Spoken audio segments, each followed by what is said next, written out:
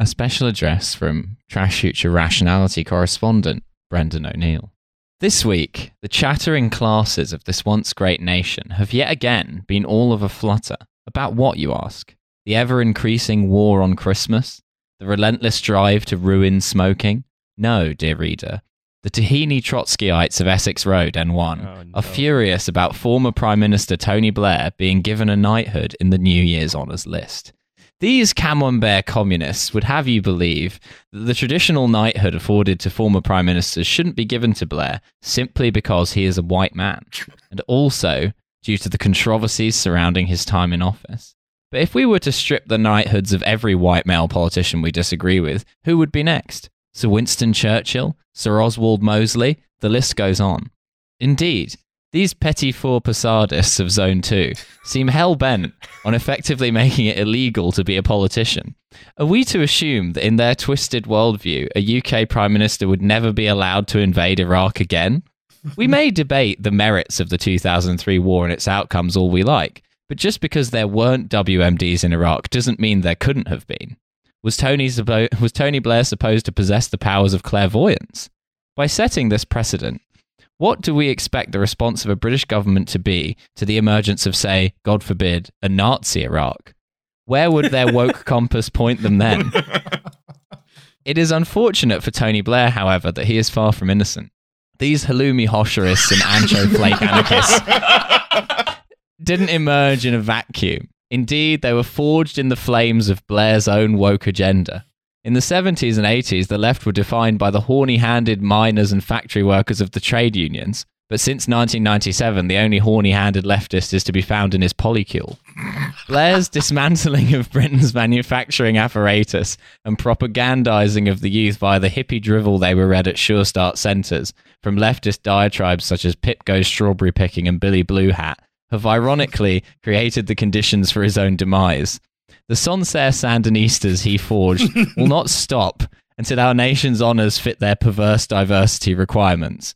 I do not know, dear reader, how many honours will, in years to come, be given out by the Queen with her hair dyed blue to assorted vegans, anarchists and so-called academics, but I fear the number may be close to 1,984.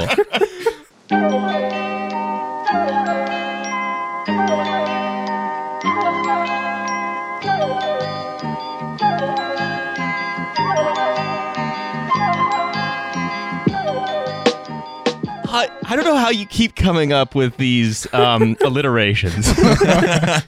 I don't know how he does it. I don't know. Hello. It is the first episode of TF this year, and we've decided to make it one of some import monumentality. Yes, we've decided to do a good episode as a joke. Yeah. That's right. We're only doing it as a bit, so I don't think we're going to be doing this regularly.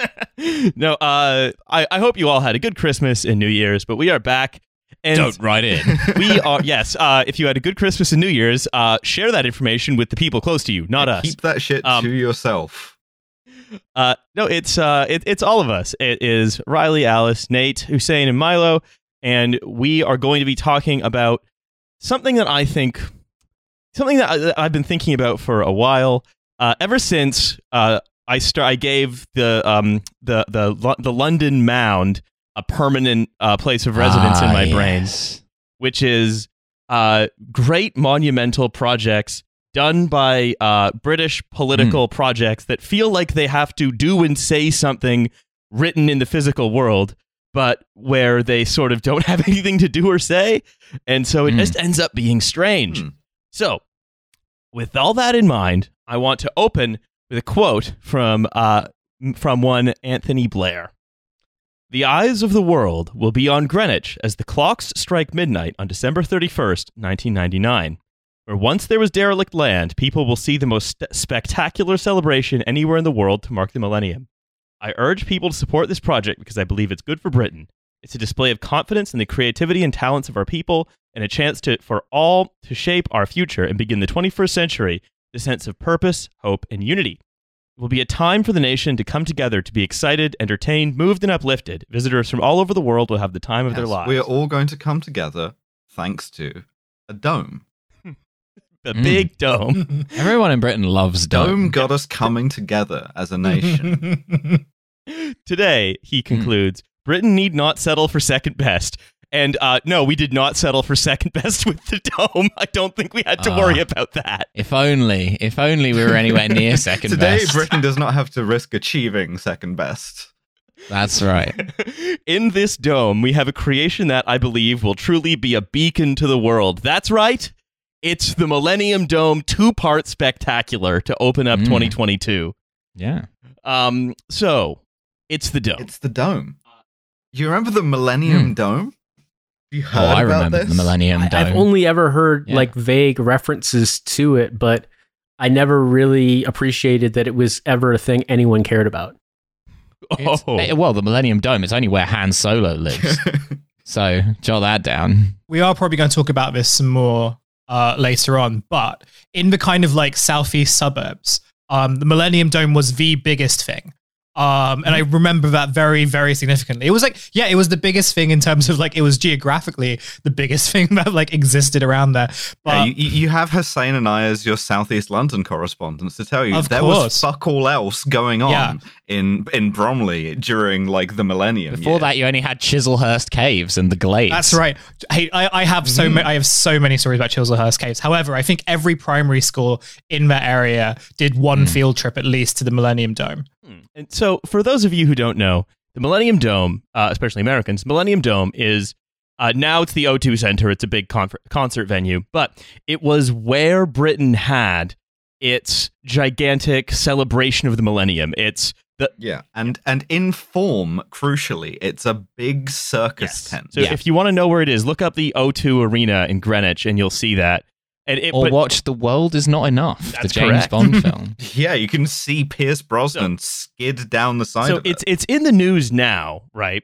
Because new Labour archival documents were released, and Tony Blair said, quote, "I'm worried about the lack of the wow factor in the plans for the Millennium Dome," which he claimed would be a triumph of confidence over cynicism, boldness over blandness, and excellence over mediocrity. This will become an unusual statement as we get in. Yeah, because he sees the actual plans, which are for a big silver tent, and goes, these look shit, actually. So, Charlie Falconer, who was in charge of the dome, the minister for the dome, as he was called. That's right. Said, we need at least 10 wows. Oh, yeah. Because Labour centrists have been Partridge forever. It was, that's... Gentlemen, that's quite Hancock. We cannot allow a wow gap to embed. Yeah. You know what's funny is I was just thinking about the big gimmicky thing in the early 80s was they were going to use like really weird proprietary technology to make a modern Domesday book. And this is like the late 90s version of that. Instead of a new Domesday book, they're just building a dome. And they're getting just as excited. And I feel like its historical impact is about as insignificant as that. This is a very funny side note, but they made this massive, huge collection of stuff like of contemporary Britain in the early 80s, but it all used proprietary tech, and now no one can read it. Like it's not, you can't use computers to read it anymore because so I do wonder deep down if Britain just has this recursive need to involve a dome in its life. And this was just one manifestation. Britain does have a recursive need to try to justify its own existence and project to its people and everyone else around the world. Yeah, a recursive need for dome. That's right. Yeah. So Falconer wrote that we need at least 10 wows. All of our exhibitions are too samey and worthy. Blair annotated the note. This is indeed very worrying. Isn't the Sex Palace in Brighton also a dome? It is a pavilion, technically. It has domes. Yeah, but it has multiple domes rather than. So being once again, a single dome. that's that recursive pattern in British history. A dome George emerges. IV, time is a flat dome. George IV built himself a special fat boy treat mosque. That's right. The dome was a controversial scheme, but Falconer wrote to Blair, "We have a dome, and now we must all work to make it a success." Listen. You go to Millennium with the dome that you have, not the dome you wish you had. Look, the dome's been built. The only question is, what are we filling the dome with? Okay, let's just be clear on that. So, and then the newly released memos go on to say that Alistair Campbell, who was a member of the Dome's board, said that the Millennium Project should be completely refashioned from the ground up. The site extended, for example, to accommodate a hospital, businesses, charities, private residences, and the whole thing should be named the Princess Diana Center. Awesome. Cool. We used to build things in this country, brackets the Princess Diana Memorial City. the Princess Diana Necropolis. Yeah, that would be cool. They should make it into a massive mausoleum for Princess Diana. Separately, there should be a special track where you can drunk drive a Mercedes in the Millennium Dome. That would have been a better activity than any of the ones they came up with. But I think it goes to one of the things that sort of just is indicated with some of these people like Campbell and Falconer and Blair and John Prescott separately is and Mandelson plays huge in this. Is they all sort of people whose very buttery brains were broken by marketing and who are unable to extricate themselves from trying to get the answers they want out of a focus group. And you'll see this come up again and again and again and again. Well, luckily, this didn't lead to any institutional problems in the Labour Party. Never. Finally, before we go off this bit, one of Blair's aides did say that Diana's death could give us a semi-plausible excuse to bail out of doing the dome. Wow. Awesome. A nation in its sorrow cancels its dome. Well, I mean, if you want a quick vignette of just how like much Princess Diana is like a fucking landmark in the minds of the British public, recently my mother and I dug out some old camcorder videos that I managed to get working. There's a video of me on the beach in Devon somewhere in 1997, and my mum's going like, that holiday when we went there, that must have been. She's like, that's the day Princess Diana died. That's what that is. So this family vignette. Here's a selection of the dramatist personae, some of the people that we're going to be talking about. There's John Major and Michael Heseltine, who actually came up with the project. Blair, Brown. Brown hated it. All of the like Baroque inspiration you would expect from John Major. Well, that's exact. We'll get into sort of what John Major wanted it to be. But it's Blair who loved it because it was his thesis statement about what New Labour would be. Brown, who hated it because he thought it was like extravagant and unnecessary. Mandelson, the first minister of the Dome, who is just revealing himself to just be a fucking moron throughout this entire process. Good old Mandelson. Again, a guy who like it's throughout this whole process, he's again behaving like someone who wants to imitate the thick of it before it was made. It was very interesting. John Prescott, who nearly had his career derailed by some of the after effects. Charlie Falconer, the minister of the Dome after Mandelson, now the chairman of a landlord organization. Jenny Page, the head of the New Millennium Development Corp and former head of English Heritage.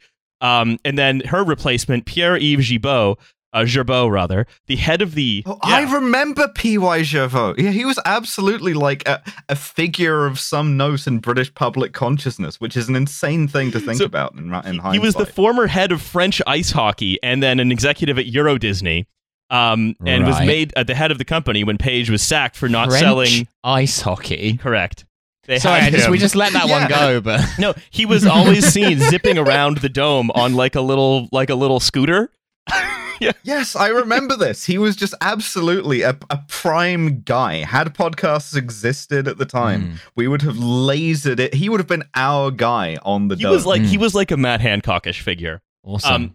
Richard Rogers, the architect of the building itself and recent corpse. Roger. Philip Anschutz and Richard Bourne, who were two politically connected billionaires. Tessa Jowell, the Secretary of State for DCMS, who was going to basically try to legalize gambling.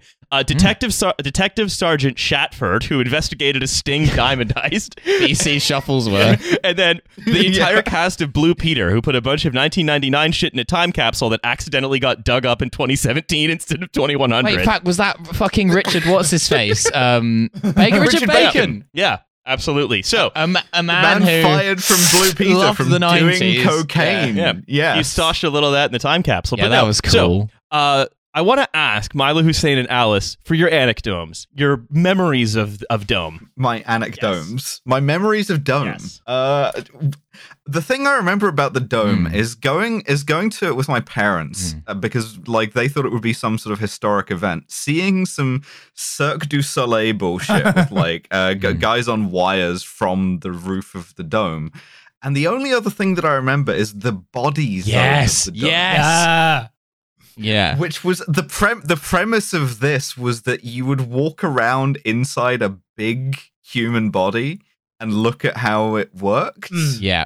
So basically, like the disgusting magic school bus. Yeah, exactly. Or like the movie Inner Space. Everyone gets to be a Quaid for a day in the dome. Yeah, this is. Yeah, it's as Huey Long said, every man a Quaid. Yeah, this is. It was a vision of Britain that accepted and embraced war, something that sadly the modern Labour Party refuses to both acknowledge and to endorse. And I think that's really sad. It actually was Vor. It was because I think yeah. it was one way. Yeah, and you entered via the mouth and you exited via the anus. Yeah, of you the entered. dude. So I remember I went on a school trip there, like everyone in Southeast London, or like in the suburbs of Southeast London at the time.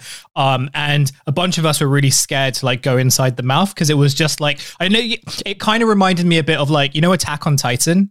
And like the monster, like the kind of like big I've only watched a few episodes, a little bit. Yeah, but the idea that like they had these big gaping mouths that don't necessarily consume you, but you kind of end up entering it. That was kind of what the human body, and everything was like made out of this like weird foam sort of effect. So it was like spongy but not wet. One thing I remember, which I thought was like a fever dream, but actually turns out to be real, was that there was like a giant naked boy in the dome. Excuse me. Yeah, I thought it was fake, but I think it might be real. Giant naked boy. The ones who walk away from dome. And I'm gonna like post a picture into the chat, just Alice, in case like you remember it. It's like the second picture. Okay. While Hussein's doing that, why is there a giant boy? There's a giant boy. There's a giant naked boy in the dome. Why? Well, I mean, he's wearing He's wearing like underwear, tan but yes, shorts. there's a gigantic. Yeah. He's wearing chino basically shorts. Is naked what he's boy. wearing. This is, the body thing. Yeah, the body thing was also my abiding memory of it. And I distinctly remember that in the rectum part of the body, there was a new Labour spad pointing at the prostate and telling everyone that was the male G-spot. and that one day we would all get pegged too. That's why the dome got shut down, because there were too many harsh truths being spoken. That and entering the body zone from the rectum, genuinely, and running back in and out. My really only quickly. other memories of the Millennium Dome are that they were playing Madonna everywhere, and that I got a pencil sharpener. That's. I have another memory of the dome, which is that they screened a special spin-off time-traveling Blackadder episode in it. So the dome. What this is, right, is it is a showcase of New Labour trying to make something that was both quintessentially British, but that could appeal to sort of any person they could possibly imagine, while making their thesis statement about like the uplifting of the spirit of man, essentially. Sure. It was also just a weird tent that no one had any idea how to fill, and so what was like placed in it was just a selection of people's weird ideas. What I was going to say was that like it remarkably felt really empty even at the time. So like, and I remember like feeling this when we had to kind of sit down on the floor for like this weird Cirque du Soleil thing. Which like none of us understood what was going on. Some of the performers like were also really bad, and I remember there was one that fell off like one of the trapezes or whatever. And like it fell off like fairly gracefully. I mean, all things considered, but it was just like, oh, that was a weird. I don't think that should have happened. But what I was going to say in addition to that is, if you go to the O2 now, and the O2 is like nearish my house, so like I go there every so often. It's also really, really like it feels really, really empty, right? There's like so much kind of just like open space that isn't really doing very much. So like, to me, it's kind of this like, oh, you've just built this structure in which like, regardless of what you do with it, it's always just going to like feel kind of like, it's going to feel like a strip, like a weird strip mall. Yeah, Tony Blair, like, how can we fill this giant dome? And a guy who looks a bit sinister is like, well, I have this massive statue of a child wearing chino shorts. Look upon my works, you mighty. Well, one last thing, which is that, like, I remember what really struck me about it as a child was that they spent years building this thing, and then it was only open for like a few months. We had 120 days of So Dome. Well, it just looks. I feel like we should share that link, that very early year 2000 internet link that Hussein found, because the photos really illustrate how it looks like if they decided to get discount Jeff Koons art in like a temporary airport terminal that was just built for some reason and called a dome. Like, it looks very impermanent and shoddy. That's the best way I could describe it. It's so weird that this was meant to be some kind of epical installation. Like, just kind of looks like shit. And I mean, all right, I'm hard on Britain. I always talk about how basically everything looks like shit here, but like this is a particularly advanced level of shittiness. So here's how it all came around, right? The East Greenwich Peninsula had this gas works on it that operated for about a century, from 1889 to 1895, and then the contaminated land was like toxic sludge, and you couldn't really go on it. Yeah. Well, that was all like industrial, like Docklands sort of area then, right? And so John Major's government has this idea to extend some older programs and say, we're going to make a development corporation here. We're going to clean up the sludge, and we're going to have something that will usher in the 21st century. Drain the sludge. Yeah, because it's like an embarrassment to have London, which is, as we've mentioned before, the only city in the country. Just have 1/3 of it be like, oh, that's the goop zone. Do not enter. It's fine for other cities to have a goop zone, but we can't let London have a goop zone. Lives. So, so a committee of MPs then approves the plans with the ambition specifically to recreate the 1951 and 1851 exhibitions that were going to let in their time showed Britain that here's what it is that we're doing right now, introducing these new modes of living, whether it was the 1851 introducing the kind of here are the plunders of our empire and the splendors of our conquest, or in 1951 being like, we have won and we have been proven victorious in the Second World War. Here are the wonders of our state-owned industries. Please don't become communists. Here is asbestos flooring. Enjoy. And so the Millennium Exhibition is supposed to echo these things. It's supposed to be very big, but no one really knows why they're doing it. They just feel like they should because there's a big round number. Also, this was a purely British mania. Like, no one else did shit for the Millennium. That, as far as I recall, like this. Like, it wasn't some international phenomenon. Like, it was just a sort of calendar oddity. Well, it wasn't even the Millennium in Australia until about 2005. That's how little they cared. I think it's because there's this. The British state always feels like it needs to put on exhibitions of what it's doing, but then you have the perfect postmodern stuff. I'll get into it. So, Secretary of State Peter Brooke said of the plans for this whole Millennium Fund, because it wasn't just the Dome, it was also the London Eye and other projects. Oh, yes. Yeah, which is so perfectly New Labour. Like, we have given London a circus tent and a Ferris wheel. Yeah, exactly. Yeah, and you can look at the tent just from the Ferris wheel. Systematically, applying my clown makeup. So, I see the Millennium Fund, said Secretary of State Peter Brooke at the time, as largely promoting projects which lie beyond the scope of an individual organization. Yeah, flams, things of that nature. Precedents including the Great Exhibition of 1851, which is a remarkable celebration of the greatness of the arts, manufacture, industry, and commerce, and then the Festival of Britain, which was a tonic to the nation after the Second World War. They left their architectural legacies. Was it, though? It was intended to be, such as the Crystal Palace or the Royal Festival Hall. The fund now offers the scope for making real improvements to the face of the UK. So, for example, getting a little more into it, right? The Festival of Britain was, remembered especially by people at the time as something of a success, and specifically the success of Herbert Morrison, who was the grandfather of Peter Mandelson and the head of the scheme in the Attlee government. A man with a very buttery lineage. Yeah, we're just like into like a sort of ancestral flim-flam. Peter Mandelson is just such a central plank of every big two-parter episode we ever do, because he just has his spindly little fingers in every single pie. So, displays go up all over the country in 1951. It was sort of centered on Waterloo, but there was lots of things there. And it displayed actual new technology, stuff like there were lots of stereoscopic films. That's right. Asbestos condoms, asbestos cocaine. Yeah, this robot can smoke a pipe. And a lot of the films were sponsored by state-owned industries, such as the Petroleum Films Bureau sponsoring Air Parade and Forward a Century. Petroleum Films Bureau. Creating a shitload of YouTube zone content. Yeah, it's British Pathé, basically, At the time of the planning, the Director General of the festival said, always before, large-scale national exhibitions had been organized in trade sections. Space was sold to firms to display their own wares in their own way. We were going to dispense with all that. We were going to tell a consecutive story, not industry by industry, but the story of the British people. There was no space to let. The theme of the exhibition was developed with sequences which correspond to certain activities of British life. For example, exploration and discovery, industry, transport, rural life, home, and sport. I've just had a horrible realization. what the Millennium Dome was intended to be to the liberal centrist brain is what the 2012 Olympic opening ceremony actually did, 100%. which was, our island story or whatever. But instead of doing that, because Danny Boyle hadn't been invented yet, what they got was a circus tent filled with a child, a giant. So what child. happened was, like with is that like the in this case it was their first crack at doing the 2012 opening ceremony. They kind of thought they could do it themselves.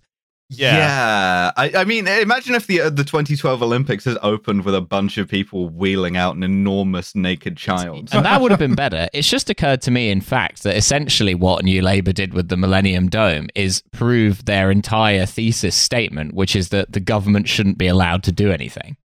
Like, they're basically like, imagine if a private company had done this, it'd probably be better, eh? Well, we'll get to the role of private companies. So, one of the main planners of the Dome project was a man called Michael Grade, who is now the Lord Grade of Yarmouth.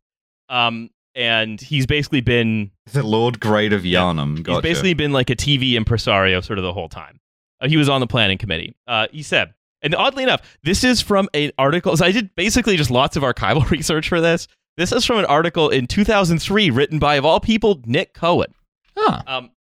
Friend of the show. Yeah. There's like 3 people in Britain. Yeah, is the thing, and 2 of them are Peter Mandelson and the other one's Nick Cohen. In 1851 and 1951, the great and the good created the wonderful tableaus and then lifted the curtain and allowed the great unwashed to have a peep at how great their leaders were. So this is Michael Grade talking about his ambitions and quoted by Nick Cohen. This show is different.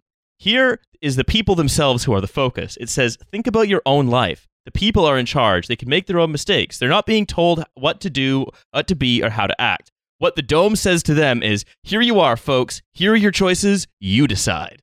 The Cool. Dome speaks. Choose your own adventure, Dome. Well, it is a perfect postmodern exhibition of the greatness of Britain, which is whatever it is. It's liminal Just space. kind of like optimistically, well, you're on your own. That's right.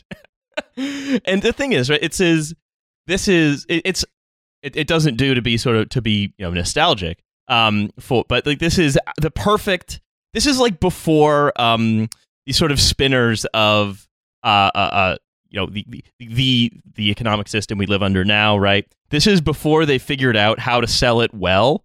And so the logic of the postmodern, which is, well, there isn't anything right. We don't know anything. You don't know anything. So everything is just what everyone feels, and it's all just vibes, which really comes through in the exhibitions. Yeah. Do you want to check out The Boy? Yeah. You want to walk through how about the faith zone where we say many believe in God, and that's sort of just it. Young right? Ozymandias, the big boy. Yeah. So this is, but this is specifically the repudiation of modernity. This idea that there is a great project of some kind to be undertaken. It's not to say again, like the Imperial project was not a good or laudatory project. No, it was like instead of imposing this top-down vision on you, we're going to offer you no vision. Precisely.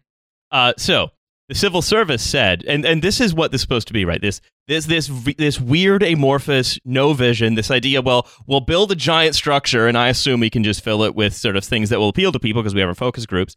And that's like this almost shows like how focus groups are like the knowledge gathering tool of post-modernity, which is just, well, anything anyone says is right, and we just want to reflect them back at themselves. Being the one Grandpa Simpson type guy on the New Labour Facebook group going, there should be a giant boy. That's what the people want, a huge boy in chino shorts. The civil service said the overall purpose of all millennium activity is several-fold. Millennium activity. It says it is to re-energize the nation and to change perceptions, specifically to raise the self-esteem of the individual, to engender... Did they get this off a bottle of Lynx? What's going on? I was going in the opposite direction. This is the New Labour Human Instrumentality Project. To engender a sense of pride in the wider community and to enhance the world's view of the nation itself.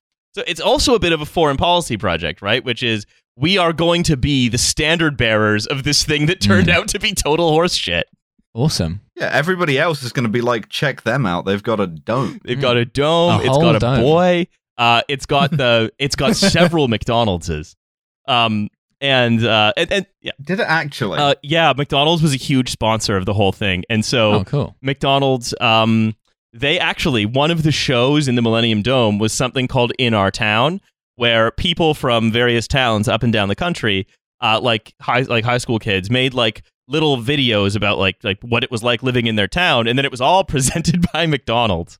Are they just like interviewing the New Labour people about this? So you're telling me for the Millennium, what you've done is you've built a big Ferris wheel, yeah, and you've built a massive circus tent, yeah, and all the food is being provided by who? Don't make me say it.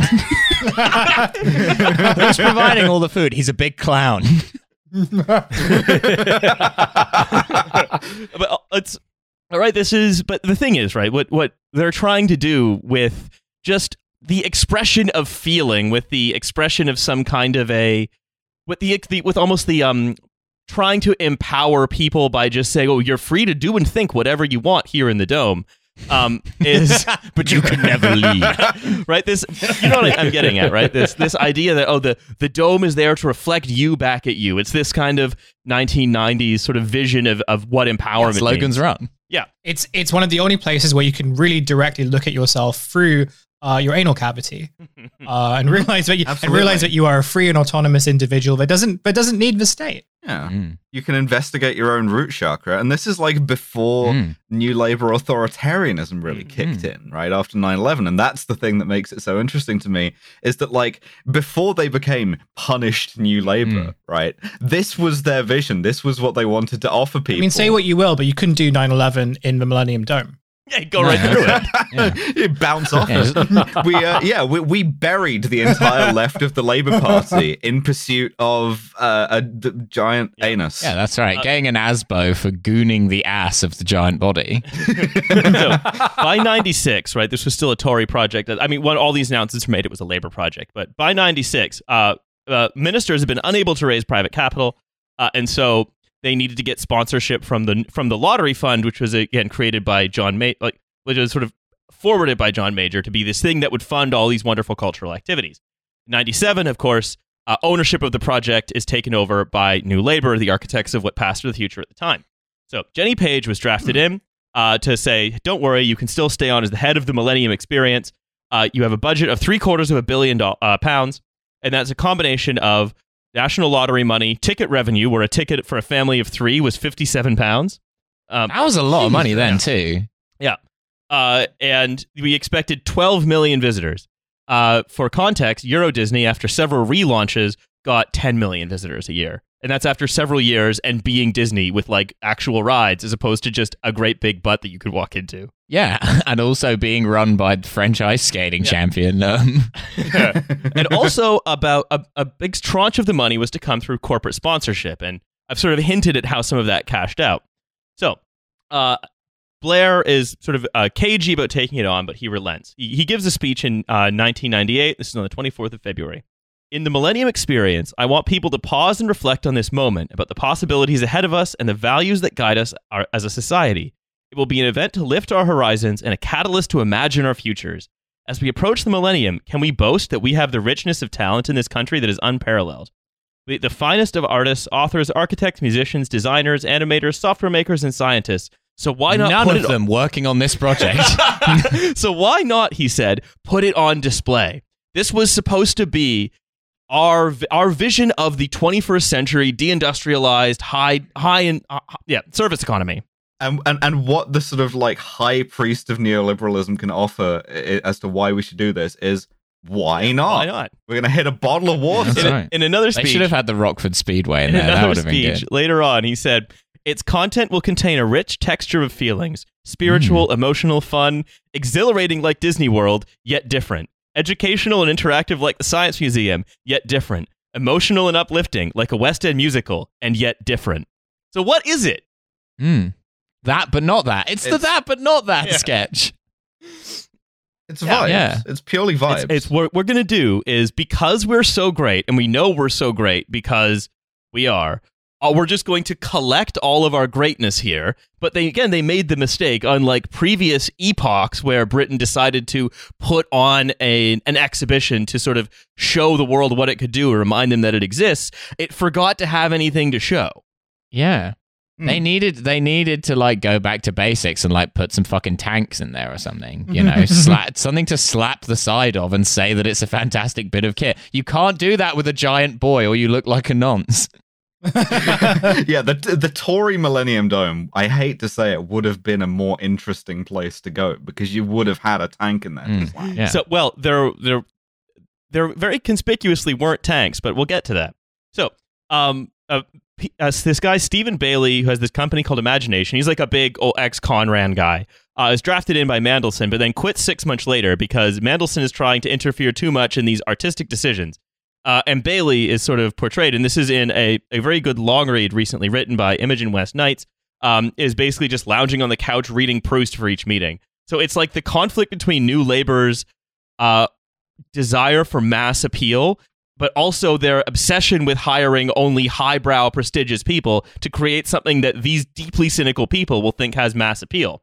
So we've got any ideas for this dome? And the guy's like, have you tried smelling a cake? Worked for this guy. So... And that's the thing. What would go on to define the project of what to put in the dome is constant fighting between ministers who want to do like Aldi presents the shopping trolley of tomorrow, and then the people they actually hired to do it, who were like, I would like to get the YBAs to paint a mural of like something challenging and highbrow. So the other thing is, in the papers at the time in the late 90s, you could not get away from the question of what the fuck is in the dome. Yeah. What's in the dome? What's in the dome? That's what What's people in are the asking. goddamn Remember the dome? movie Seven? What's in the dome? They were hyping up the dome, but they hadn't announced anything that was going to be in it because they didn't know. They had nothing. Yeah. Nobody knows, but it's provocative. So Gets people going. Everyone wanted to know what was in the dome. From the select committee, this is from the select committee on Dome to Mandelson. However inspirational the dome, the impact of the experience.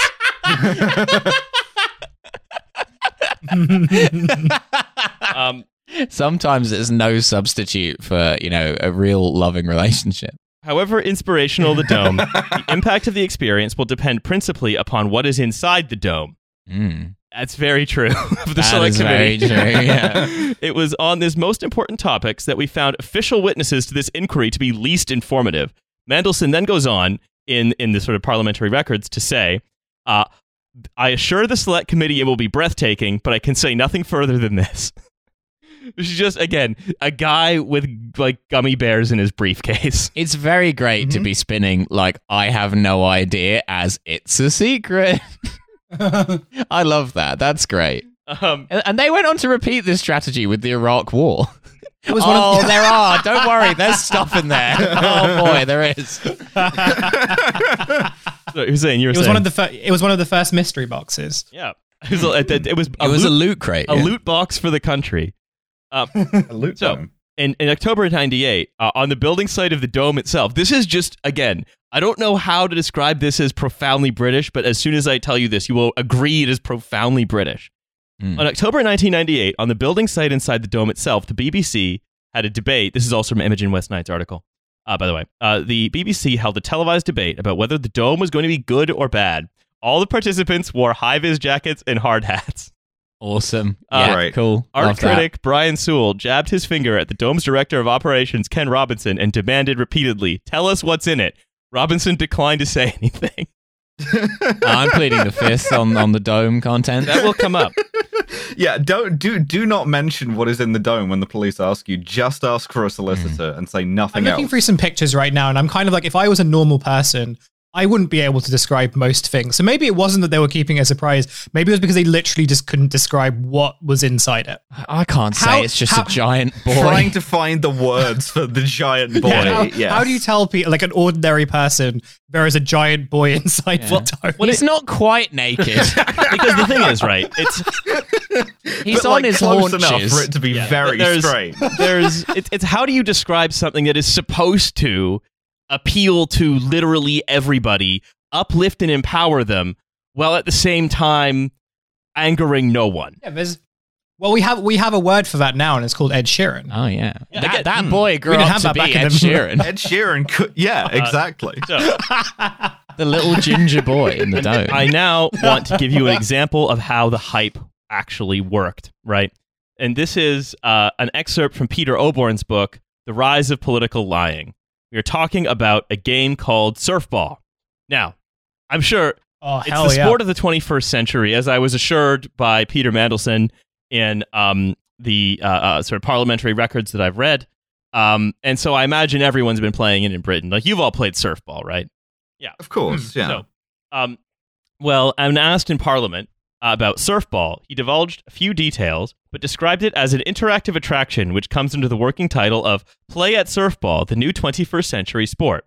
The Times stated that Mr. Mandelson offered the committee a glimpse of the Dome's attractions. The most exciting entertainment would be an interactive computer game called Surfball, which he described as the sport of the 21st century and a 15-minute roller coaster ride. Okay. Surfball hoof. The following week, Mandelson once again said, the contents of the Millennium Experience will attract people of all ages, although I expect that playing Surfball, the 21st century sport, will have an especial appeal to young people. And then... Why does it say Surfball, the 21st century sport every time? Is it like a Tribe Called Quest where you have to say the whole He then thing? wrote a few days later in the Evening Standard, don't panic, there's more than Surfball. And then backbench Labour He MPs... said tugging at his collar. Backbench Labour that MPs sure then is. also started talking about Surfball. Jim Fitzpatrick, the MP for Poplar and Canning Town, my old MP, declared that the sport would bring regeneration to his constituency. What? What? I wouldn't contemplate surfing a ball myself, he declared. I just want to see 1.6 million surfballers arriving. Okay, allow me to just hear me out for a second here. What the fuck is surfball? What's the sport of the 21st century? That's what I'm hearing. Yeah, and it would create so many jobs for surfball manufacturers, surfball coaches, surfball physios. I have to admit, I didn't realize you were making a joke. I thought this was just some arcane British sport that you have to play in school that you all knew what it was and it was real. I've never heard this word before in my life. No, ever. Well, that is actually like a relief to me because I was like, God, this country's even fucking weirder than I thought. I mean, it would have been funny to gaslight you for the rest of the hour, but no. You never played surfball? This guy's never played surf. I actually represented my county in surfball. Yeah, so. it's actually surf with an E. The City of Durham MP Jerry Steinberg stated the sport was quite exciting. In fact, what's the deal? I don't deny that it's very exciting. My secretary will definitely play surfball. I like the idea of Jerry Steinberg being an off-brand Jerry Seinfeld that we've got. Watford MP Claire Ward, who was on the Commons Culture, Media and Sports Select Committee, conjured up the image of surfballers wearing some kind of virtual Millennium headgear that you put on with gloves that are connected up to a bodysuit. So when you move, you feel as if you're part of the balls running in your headset. So what? Wait, so you're part of the... because you're a ball balls in your head. in surfball. Yeah. Oh. But it's a sport, not a video game. But it is played in an immersive computer simulation that's indistinguishable from reality. Oh, it's Tron. So... No, it's Ender's Game. You're actually piloting a drone over Iraq. And it was revealed, indeed, a computer scientist at Yale called Kentaro Toyama, and I looked at this in the archives, had indeed created a device called a surfball that was essentially a motion tracking device for gaming. When asked about this by The Independent, he says, I've never heard of Peter Mandelson or the Millennium Experience. Who are you and what are you talking about? Awesome.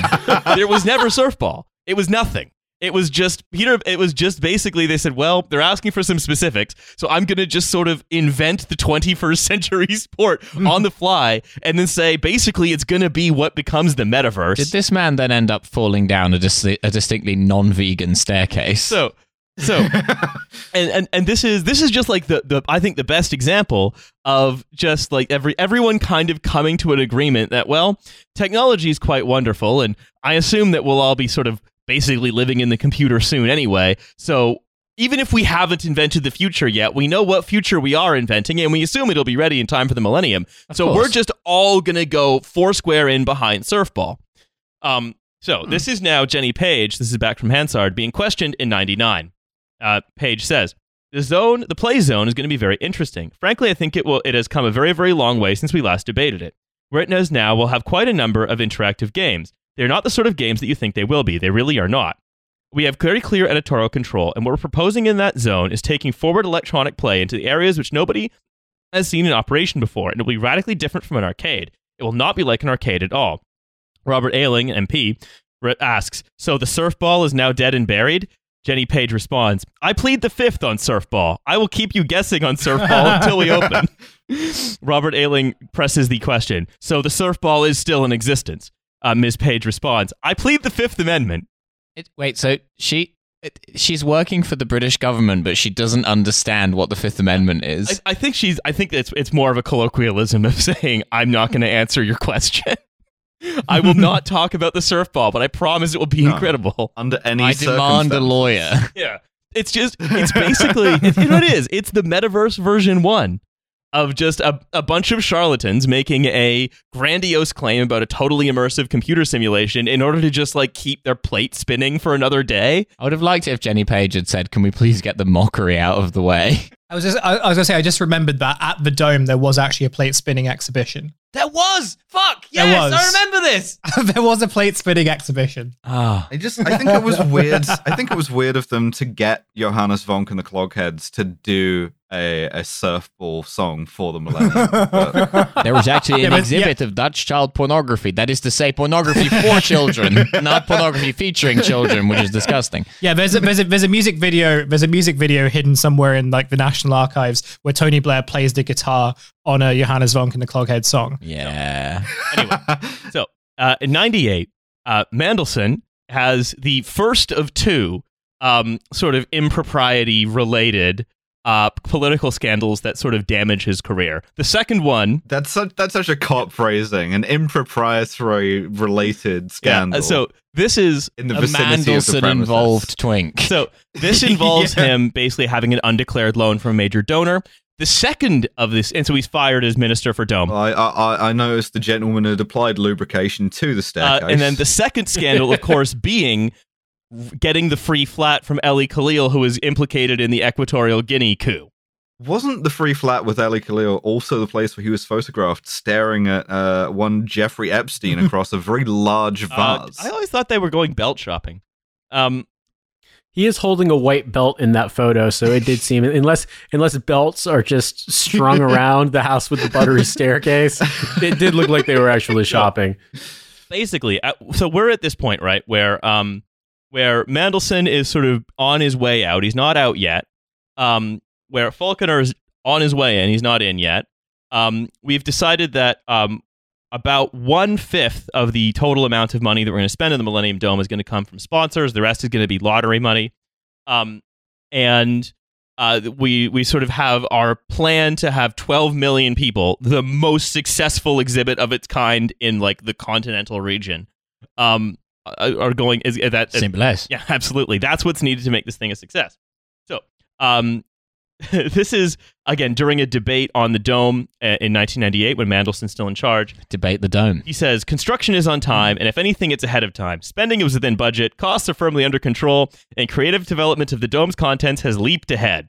Arrangements for the national program are well in hand. The Millennium Company is performing highly competently. It's doing a job of utmost importance to the country and deserves our support.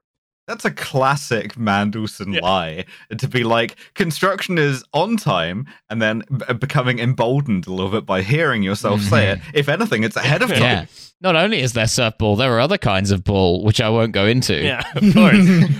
We have created a new dimension of computer simulation in the Dome.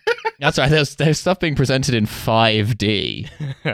So, this is again back to Imogen West Knight's retrospective on the Dome. She quotes an exhibition designer, Peter Higgins. New Labour really did think it was going to be some sort of quasi-political sociological experience that would underpin everything they were about. However, under Mandelson, and in a way, it did. Well, that's just the thing. It did. Yeah. It's just not in the way that they sort of expected, not in the way that they foresaw. They really are Greek tragic figures. They're just fulfilling the prophecy, but not in any of the ways they expect. And Higgins says, right, that the brief was very thin. They weren't given any kind of budget at all, and instead were just given some open-ended questions like, "Are you what you eat? Will designer people be around later?" And for designer people. And Blair said that he was all he was interested in was content that had what he called, quote, the Ewan factor, which is cool enough that his 13-year-old son would want to see it.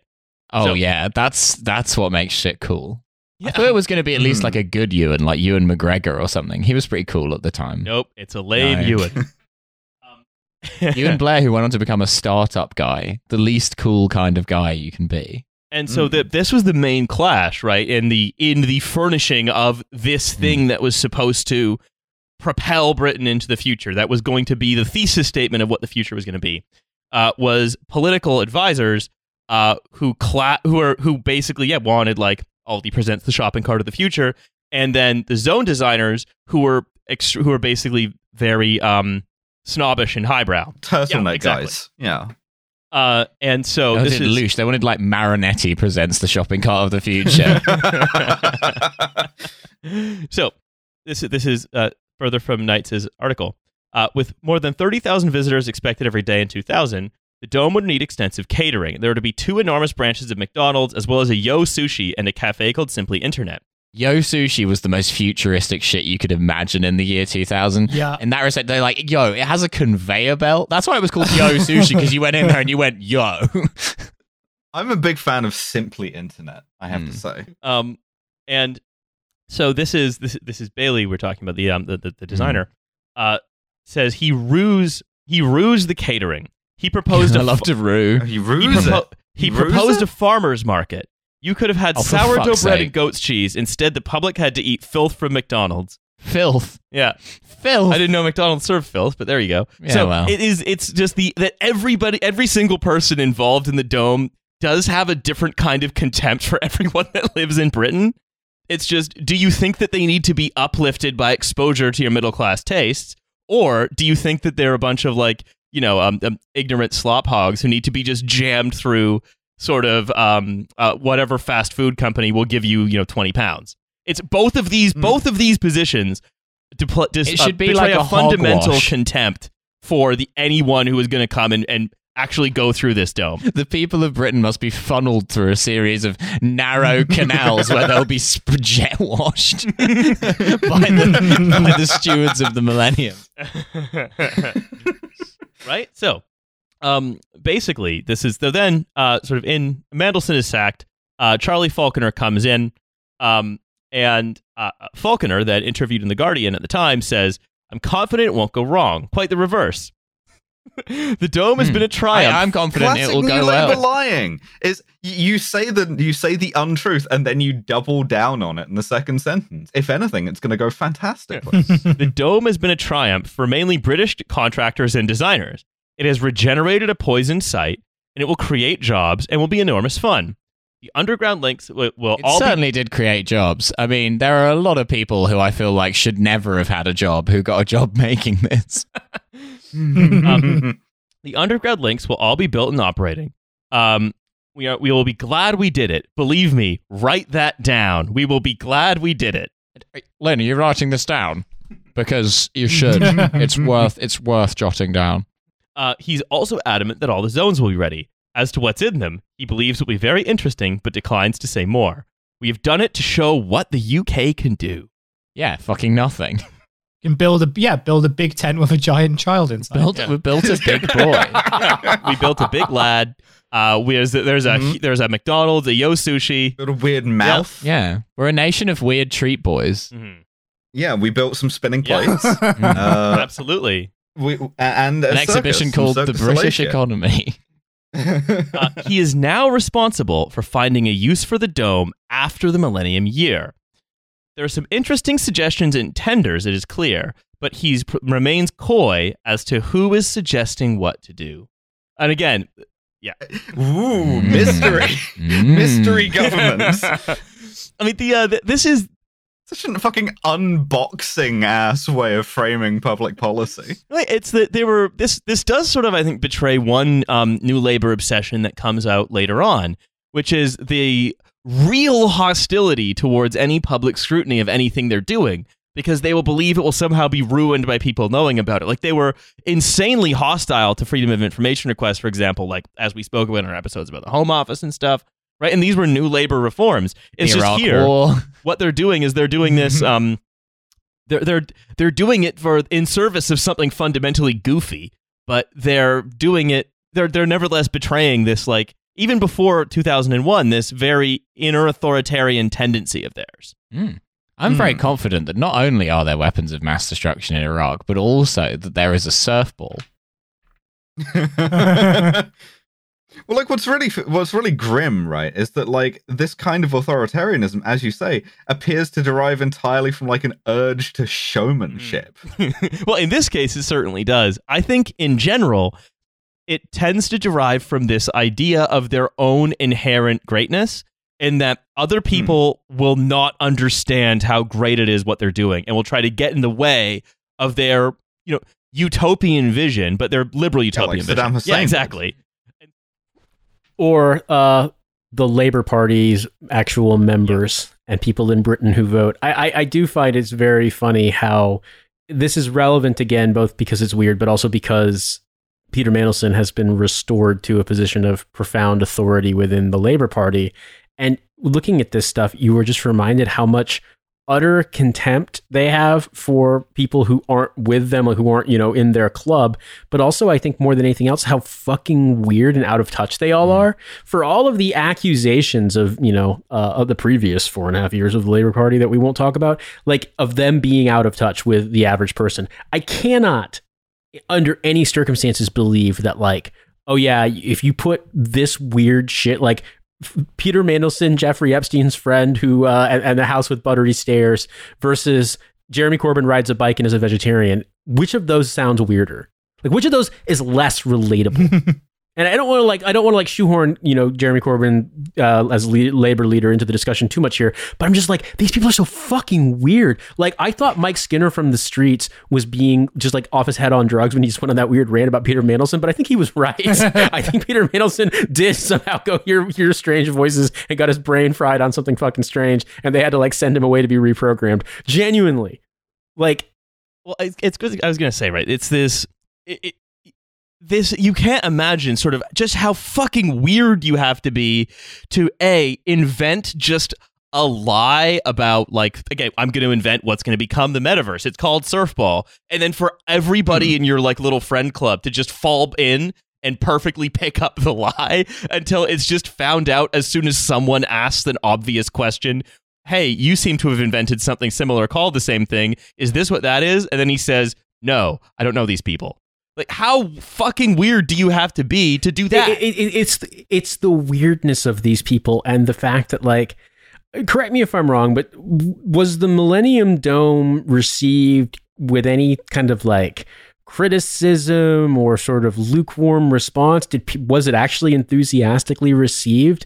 Because it just there's this problem that I have when I look at any of this period of British politics, which is that you always assume, because it's so fucking weird and just like wrong-headed, that surely once it makes contact with reality, with normal people, then it's, revealed to be the farce that it is. And yet that never seems to happen in this country. Oh no, we love clown shit in this country. Like at the time I was a child, but like people were into it. Like, partly because there was you had no idea what it actually was. You were just being told it was going to be awesome. The Dome. Certainly, the London Eye was much more the kind of like the legacy of it. I think, like in the sense that like the London Eye became a like legends / hen party night out in London fixture. Come down from Kettering for a big one, Well, the thing is, right? You ask, was it well received? Well, who by? And this is where this thing gets a very confused legacy, because a lot of journalists and editors hated it because many of them were invited to this opening party, but then at the Millennium Dome, but then not treated like the important special boys they all thought they were. And so they kind of declared a vendetta on the Dome. And a lot of the people who did like the Dome were sort of children who were just like, it's kind of a day out and they're easy to impress. But they didn't sell nearly as many tickets as they thought they would. They sold only 6 of the projected 12 million. That's still quite a bit. They sold six tickets. And the whole thing was sort of, it seems in popular, in sort of official memory, it's remembered as a flop. But it's difficult to parse. So in fact, the opening, anything would be remembered as a flop if if you hype it up to the extent that this had been hyped up, because that's the abiding memory that I have of the Dome, is how much the government and this filtered all the way down to like your teacher even just were not allowed to shut the fuck up about the Dome, right? Or the Millennium, right? It was hyped up to the extent that anything would have been a disappointment. And so the opening night itself, again, was, because it's Britain, plagued by huge infrastructural problems. So the Queen, the PM, worthies and grandees, lords and ladies, celebrities and so on, all went to the Dome. But a bunch of guests just weren't sent their tickets, and so had to go to Stratford Tube Station to then get on the Jubilee line to come down. And they queued for like hours because the security scanners that were set up to make sure, like, metal detectors and stuff, were incorrectly they were installed backwards, and so it didn't work. And so everyone in their black tie was issued like an airline meal and a quarter-size bottle of discount champagne. When they got in, they were treated to a concert featuring Stephen Fry, The Corrs, Jools Holland, and Mick Hucknall. We celebrated it with a fucking hootenanny. Of course we did. I'm just imagining the chorus just changing the lyrics to their hit song Breathless, just instead of, whatever the lyrics were, it just becomes do-wom, do-wom. Sorry, you didn't laugh at that. I'm just still, I get angry every time anyone mentions Jools Holland to me. Our most inexplicable fixture of the national fucking topography. This guy who sees your hit song and goes, is it okay if I come down and play like 2 notes on a piano to make it boogie woogie? And we as a nation all just say, yes, that's fine, actually. It's very funny because Jools Holland was in Squeeze. Like, he was a normal musician, guy in a band once. He was just the keyboardist for Squeeze, but now he's just become Mr. New Year. Yeah, now he's just the guy who's on TV all the time and has been. I mean, I remember bands that I was into in the early 2000s when I was still in high school, would perform on Jools Holland, whatever the show was called, and you'd find those clips on you'd find those clips on WinMX or whatever, of bands performing. And it's just crazy that, people were talking about, just New Year's 2022, Jools Holland, still there, still just fucking doing his Britain, thing. baby. Yeah, but it's because Britain never really changes. It just sort of, it slowly gets worse. So. Do-wom, that boy is naked. I just find it very cute that even decades before the current situation of columnists, their kind of grievances are still exactly the same, and it's they'll kind of hold you accountable and call you out on your shit, but only if they feel they've been mistreated. I mean, the Dome would have had a much more hostile reception had Twitter been extant, is the thing. All you need is a photo of someone's airline style plastic meal, and it would have gone over like Firefest did. So Jenny Page is fired almost immediately, and then Gerbeau takes over. Who will rescue this troubled project? How about the king of French ice hockey? That's right. To be fair, also he was an executive at Euro Disney, which did sort of turn around. J'aime faire du hockey du glace. So it has a lot of crossover actually with the surfball. So the Millennium. This goes from an ad that was running towards the. Once they realized this was not a very good dome, the Millennium experience at the Dome is going to close forever. Maybe you'll love it, maybe you won't. Why not come and decide for yourself while you still can? Maybe in the Keir Starmer voice, maybe give it a go. Maybe. Yeah, give it a go. It's a yogurt. Yeah. So look, I'm gonna leave the first episode there. The second episode, we're going to go into the Dome, go exhibit by exhibit. We're going to look at 2 men enter, 1 man leaves. We're going to be getting Dome. We're going to be looking at exhibit by exhibit. We're going to be looking at the legacy of the Dome, the aftermath, more careers being damaged by elements of it. And we'll see you on the bonus episode. Thanks, everybody. Bye. Go on, leave me breathless.